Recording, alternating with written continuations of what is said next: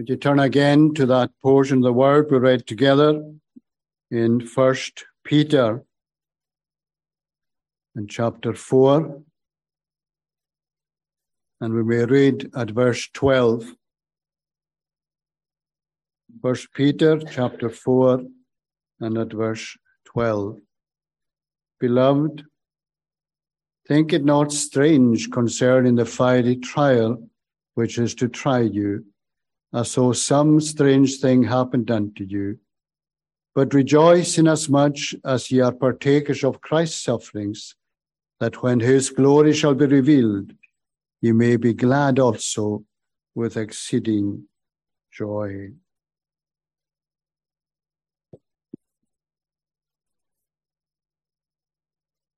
Now, there are certain things that are true of every true Christian. There are certain marks in the life of everyone who is a true follower of the Lord Jesus Christ. For example, a true Christian is always aware of their own sinnership. They never lose sight of the fact that they have been saved, but they never lose sight of the fact that they are also still sinners. Saved sinners. And every true Christian also is very aware then of their unworthiness of that salvation. Aware of their unworthiness of the mercy of God that has been extended to them. And no Christian ever forgets that. And it's also true that every believer wishes that they were more Christ-like in their lives. And it is ever something that disturbs them, how little of Christ-likeness is evident. Not just to those around them, but also as they look at their own lives and their own hearts, even if nobody else knew anything about them.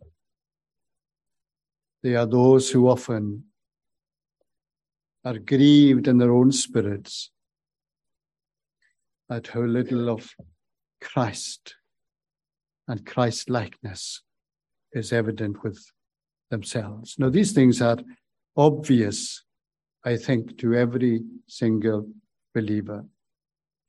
But there is also one other thing that is always true of the Christian, and it is what is brought before us in Scripture time and time again, particularly some we're looking at today. And it is about all that live godly in Christ Jesus shall suffer persecution.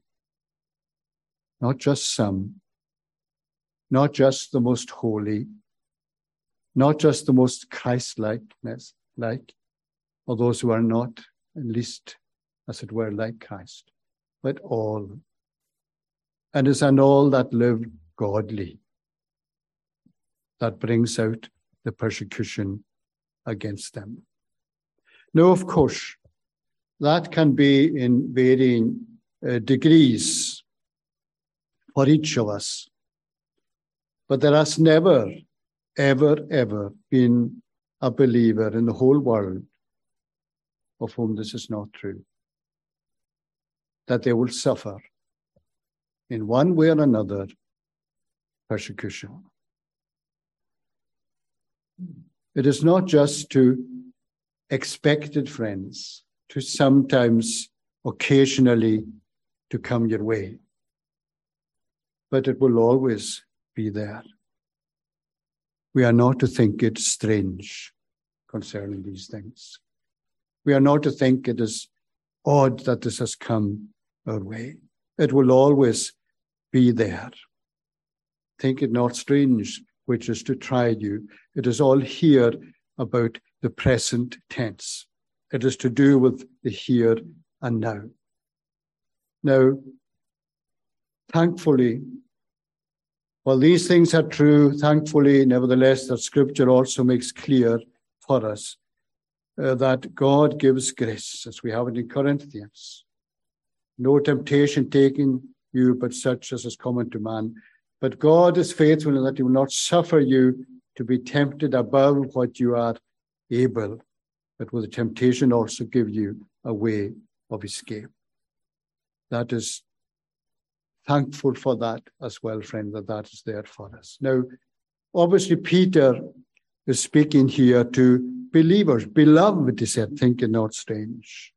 Now, while temptations are often put in our path from the world, and trials as well, likewise, and that should be expected, let us also, friends, be careful that we who profess to love the Lord, to be believers, that we are not guilty of causing grief to any of our brothers and sisters in Christ.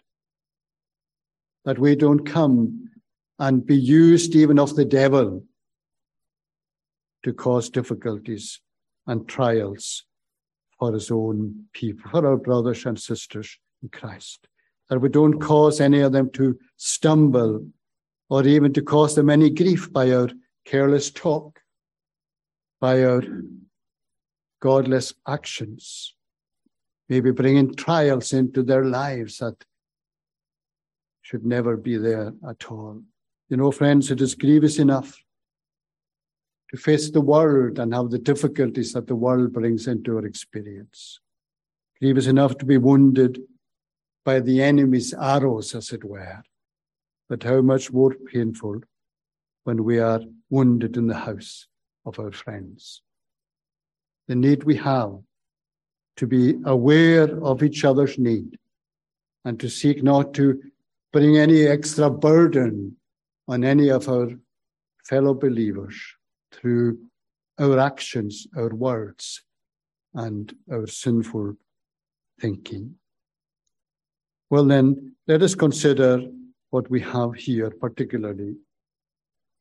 Beloved, think it not strange concerning the fiery trial which is to try you. First of all, a fiery trial. Now, friends, there are trials and trials that we all have to face in this life. Different trials. Sometimes they come our way just for simply that we're living in this world, in this sinful world. Because of that, there will be trials. And there will be difficulties and temptations will come.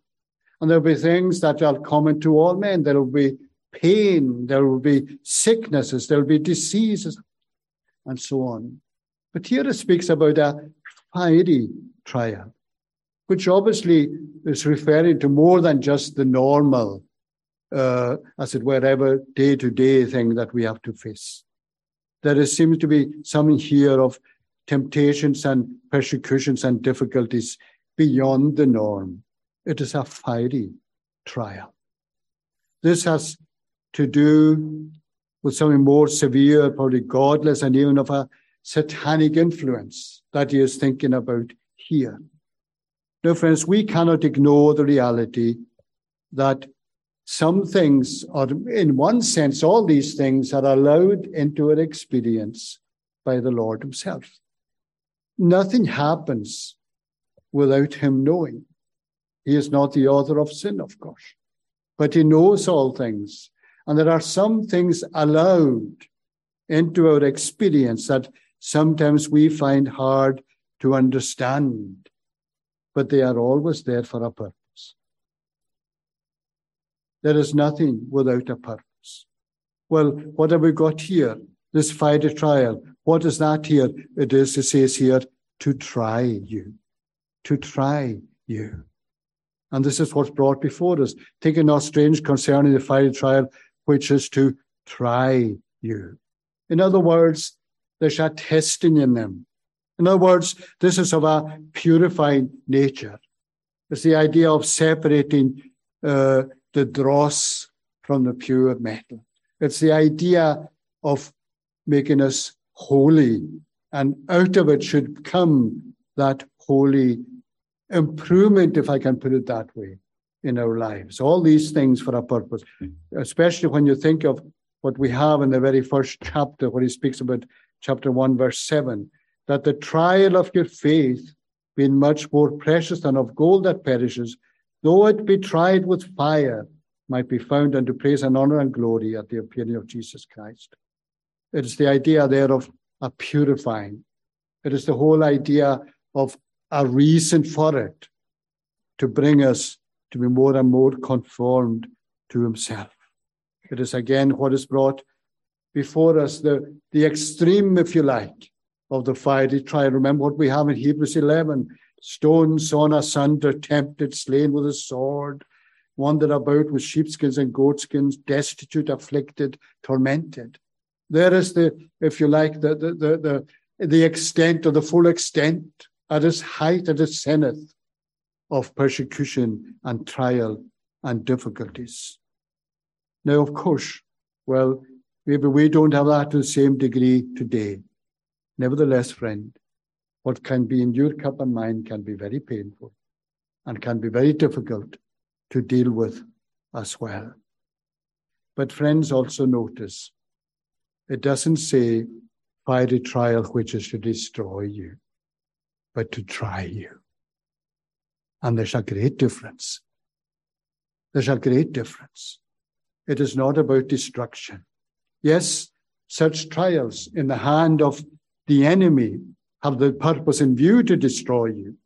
That is always the case, to make a separation, as it were, between the believer and his God.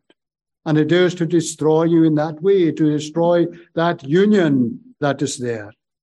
But you can be encouraged, friend, that even in such trials, to remember this, that might be the intention of the evil one. That might be intention of the world, who may be used by the evil one.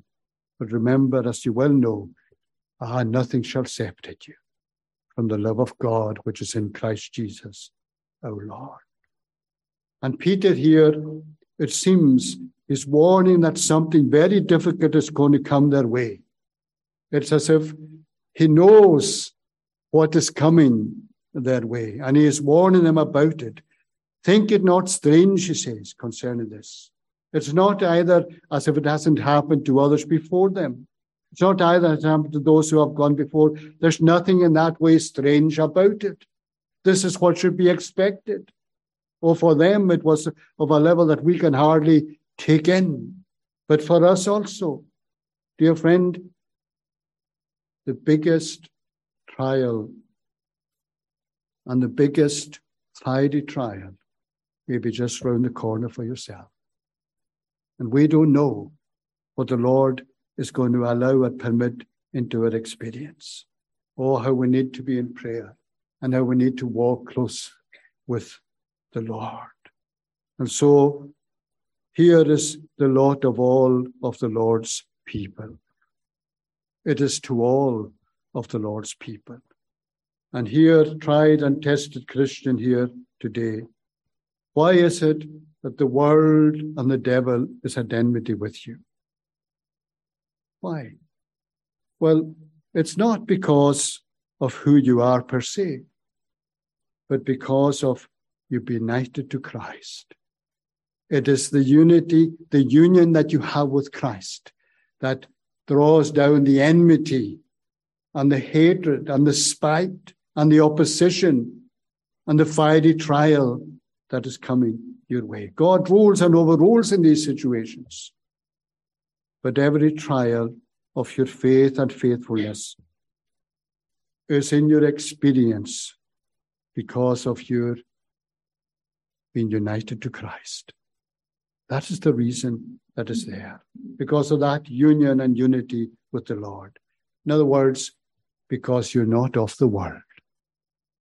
And that is the reason for it. If you were of the world, you wouldn't know anything of these trials.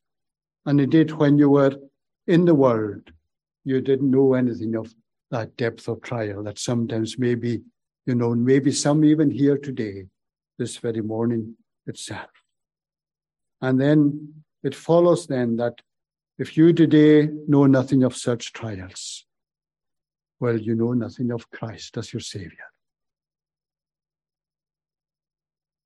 And as they say in some situations, some things come with the territory. And one of the things that comes with the territory of being a Christian is that your faith will be tried, and you'll have testing, and you'll have difficulties, and you will have opposition. So, my friends, think it not strange. Indeed, be encouraged that you are one who knows something of them. Are they easy, therefore, to bear because, well, you know that God is in control? You know that you're the Lord's, therefore they're easy to put up with? Not at all. But the strange thing here is that it's very strange in one way for us, what is spoken about in verse 13 and 14 here. It speaks about rejoicing. Rejoicing as much as you partake of Christ's suffering. It even speaks there about happiness. You know, it's amazing that this is what is brought out before you here, that we are to be happy in the situation. We are to rejoice in that situation. How can that be? How can that be for us? Well, it is only when you realize by faith, this is a mark of the people of God. This is a mark of the Lord being in my life. And the devil cannot counterfeit that in your experience. What you have, friend, of these fiery trials is because of who you are, or because of your faith in the Lord Jesus Christ. And so you can say, in the midst of them all, this is where faith comes in. Though he slay me, yet will I trust him. You see, friends, these trials and these fiery trials, at whatever level, in the hand of the Spirit, they are there to sanctify you. In other words, you are being prepared for glory. And you accept and you don't deny one thing: I need to be prepared for glory. I need holiness in my life. I need to be more Christ-like. And whatever it takes, I should accept that. You see, friends, when we all know times, and we are so thankful for them, times as were of sunshine in our lives, when God is shining down upon us, and it's just so wonderful to know, to feel, to be a Christian. But it also takes the winds and the rains and the buffetings of the storms to make us what we need to be ultimately with Christ in his glory. So there are fiery trials, friends, that come our way. But then secondly, we are told, as we just mentioned in the passing, we are not to think it strange. Verse 12, beloved, think it not strange concerning the fiery trial, which is to try. In other words, the apostle is saying to them here, don't be taken by surprise. We often find, do we not, and which of us, when we began following the Lord, and for the first while, everything was just so wonderful, and then one day things changed. And in our innocence, as it were, then, we couldn't believe that this could be true. How can these things be in my life? I have, as it were, given my life to Christ. I'm following Christ. I love the Lord. And now what has come into my experience? Well, friends, we shouldn't be surprised. It is part of living in this world. It is part of what God is allowing into our experience. Indeed, except the buffeting and the opposition of the world is there, we should expect it if we are following the Lord as we ought to. When you think, really, friends, after Where are you living? Where are you living today, your life as a Christian? You're living in enemy territory. In this world that the devil is ruling. Enemy territory. So do you expect to be in enemy territory and not the enemy to oppose you, to fight against you, to do all he can in his power? We shouldn't think it's strange. This world, friend, for the Christian, this world is not our home. We are passing through this world. And the world, if you think about it, opposed and rejected and despised your master. Oh, my friend, will it not the same to us? What do we expect? We shouldn't think it's strange. What does the Lord Jesus say elsewhere? If the world hate you, you know that it hated me before it hated you. Why then are we surprised? Why are we surprised at the opposition, at the difficulties, at the trials, the fiery trials, even that come our way?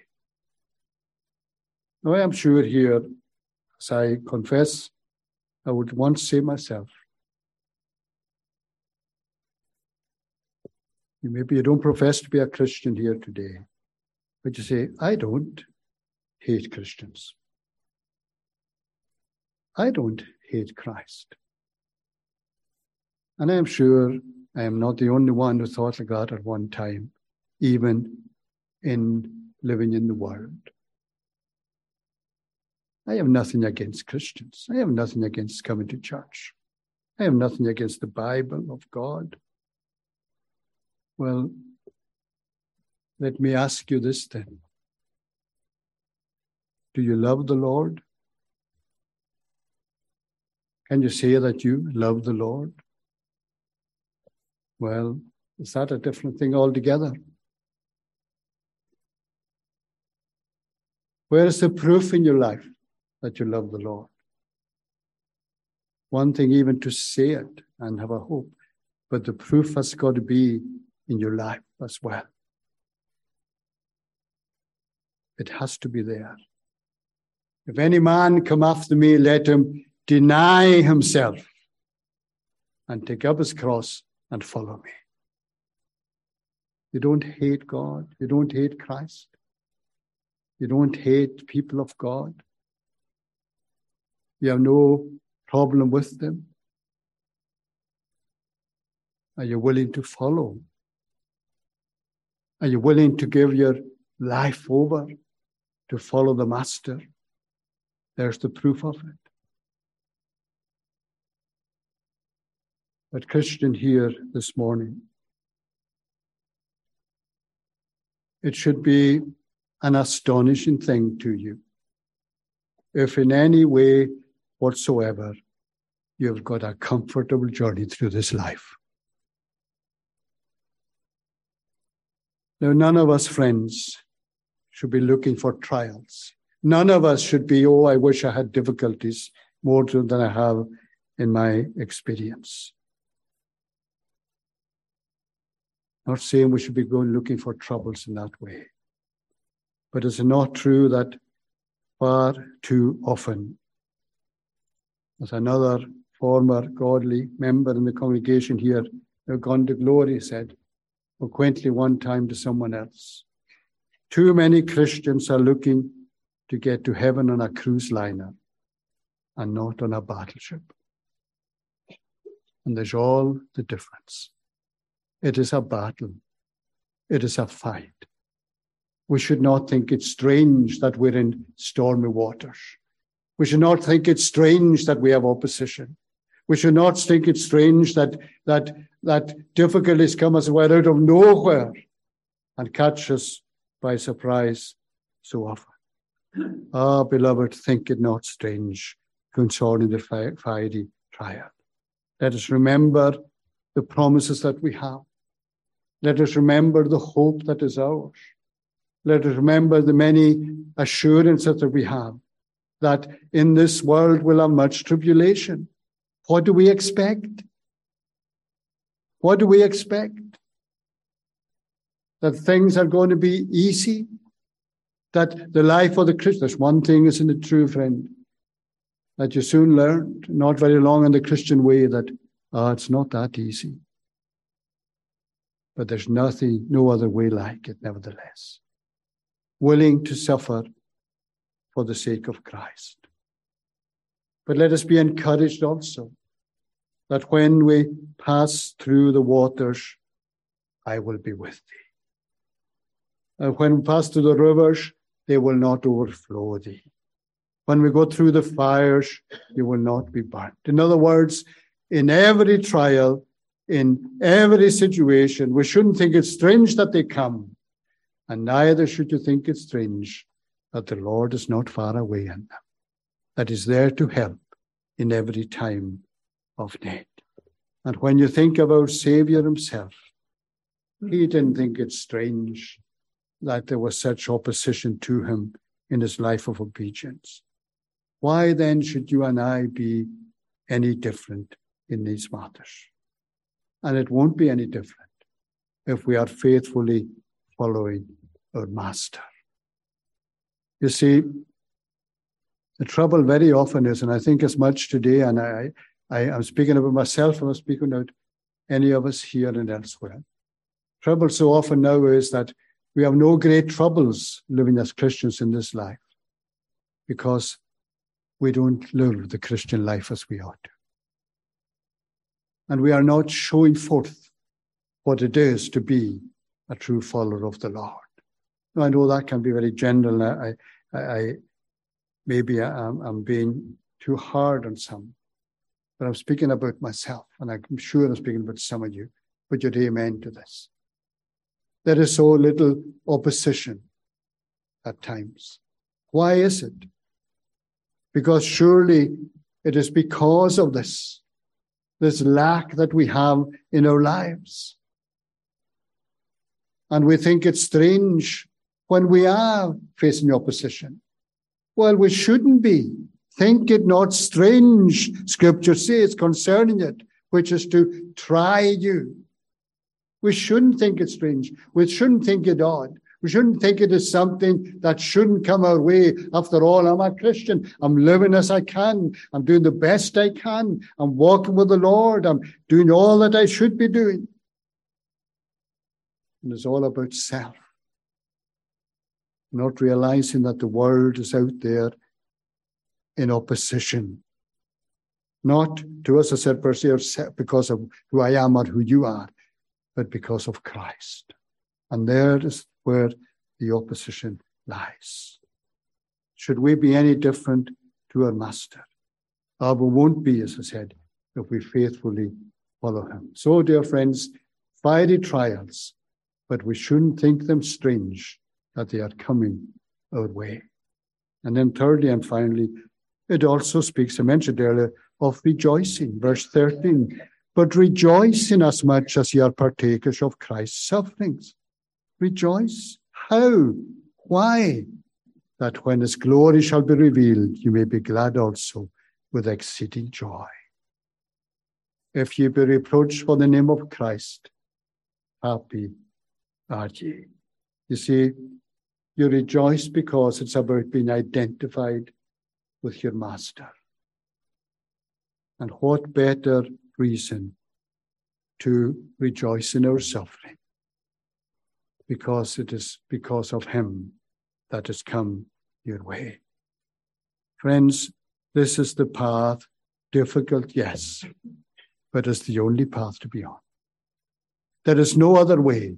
There is no other name given amongst men whereby we must be saved. This is the only path from grace to glory.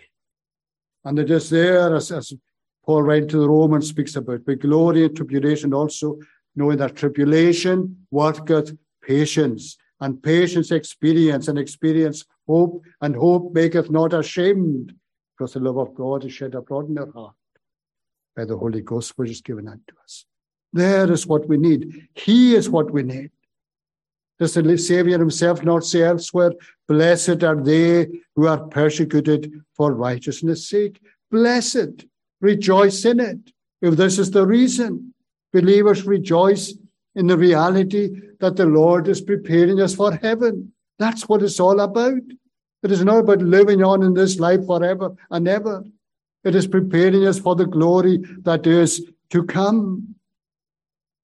But why through such tribulations? Why through such fiery trials? Why is the Lord allowing these things into my life? Because it's the best way, and he knows it's what you need. Oh, could that not have been left out of my experience? Did this have to happen to me, to my family? Does this have to happen to friends? Well, friends, it is allowed because it is what is needed. And it is what is good for you and I. And it is ultimately what you will one day also, I believe, praise him for. You will one day, and I will one day, praise him and thank him. And you'll thank him for every single trial that was in your life. In one sense, if we can put it this way, I believe that in glory that every one of God's people, and some who have suffered far more than any of us will, thank you, Lord. You never left one single thing out of my experience. You will see there, and I will see there, the reason for it all. And you'll praise him for it. And indeed, if it is possible, we'll be so ashamed that we ever even questioned that it could be otherwise. Ashamed when in glory that we might have kicked against the pricks at times, that we resented some of the things that were in our lives. We'll notice it all, we'll remember it. Or notice here the rejoice as well. Rejoice in as much as ye are partakers of Christ's sufferings. Rejoice. And it is not to do with when you get to heaven. It is to do with the here and now. It's not to do with the peace of heaven that we are rejoiced when we get to glory, but it's to do with the here and now. In the trials, in the fiery trials, we are to rejoice. So is that easy? Of course it isn't. But when we have the bigger picture in view and we see beyond the difficulties and the trials of now, then we'll see it. Here again, and I was didn't come out here, but in the original language, it's again speaking about the present tense. It's a continued, ongoing activity. It is to do with now. This is the time that you rejoice that you are partakers of Christ's suffering. And we have to remember, friends, as we go through these trials, that what we have here is the Lord at work. Because he is not, neither, we could remember this, he is not one that has not been touched with the feeling of our infirmities. It is no strange thing to him. And you, friend, united to Christ, have to accept that as well. After all, he that toucheth you, we are told in Zechariah, is the apple of his eye, precious to him. You know, friend, you may be nothing in the eyes of the world around you. But I believe you are never more loved than when you suffer for righteousness' sake, for the sake of Christ. Rejoice inasmuch as partakers of Christ's suffering. There's a teaching, some people speak about, that the Lord loves the poor because they are poor, and the oppressed because they're oppressed. Well, no doubt our gracious God is aware of the sufferings and the difficulties and the oppression of any. But there's a love, friends, with an eternal saving love that he has for only those who love Christ and who are in Christ. And what is always true of the Christian, those who love the Lord, they are those who are reproached for the name of Christ. Verse 14, if ye be reproached for the name of Christ, happy are you. It doesn't make sense to the world, does it? How can you be happy when you've been reproached, when you're going through difficulties? In the name of Christ. There's the key. When you're suffering for his sake. This is what is most important for us. Here is what we are looking at. An approach for the name of Christ. Dear friends, remember the apostles in prison who were rejoicing that they were counted worthy to suffer shame for his name. Never be ashamed. Never be ashamed to suffer for his name. Well, my friend, how are things in your own experience today? Do you know something of trials? I no doubt you do. Do you know something maybe of fiery trials in the past or even today? And in the future will be there as well. Of course there will be. But it's all part of being who you are as a follower of the Lord Jesus Christ. So whatever you're facing at this time, illness, unexpected, grief, unexpected, trials in your life, in personal matters that you cannot bring before anyone else. Think on this. It is all for a purpose. And better to bear the cross now and gain the crown later. No cross, no crown, as they say. There'll always be opposition. There'll always be an Ishmael mocking or persecuting Isaac. But friend, rejoice, dear friend, in this. There's a glory awaiting, where there shall be no more sorrow, and no more pain, and no more trials, and no more difficulties. But what you and I must do is persevere to the end, and think it not strange regarding this fiery trial that is coming upon us. We are being prepared for glory if we are the Lord's people. Richard Baxter wrote these few words. Thinking of glory, Baxter said, my knowledge of that life is small. My eye of faith is dim. But it's enough for me that Christ knows all, and I shall be with him. Let us pray.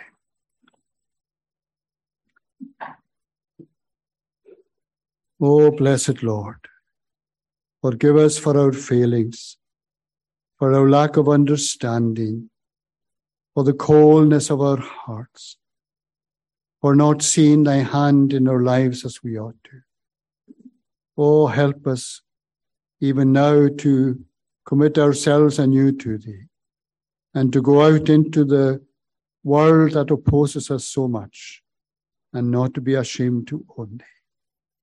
Enable us by thy Spirit to speak and to show that despite whatever comes into our experience, despite difficulties and trials, that we still trust in the Lord and believe that all things ultimately work together for our good, but more than that, for the glory of our Saviour, in whose name we pray. Amen.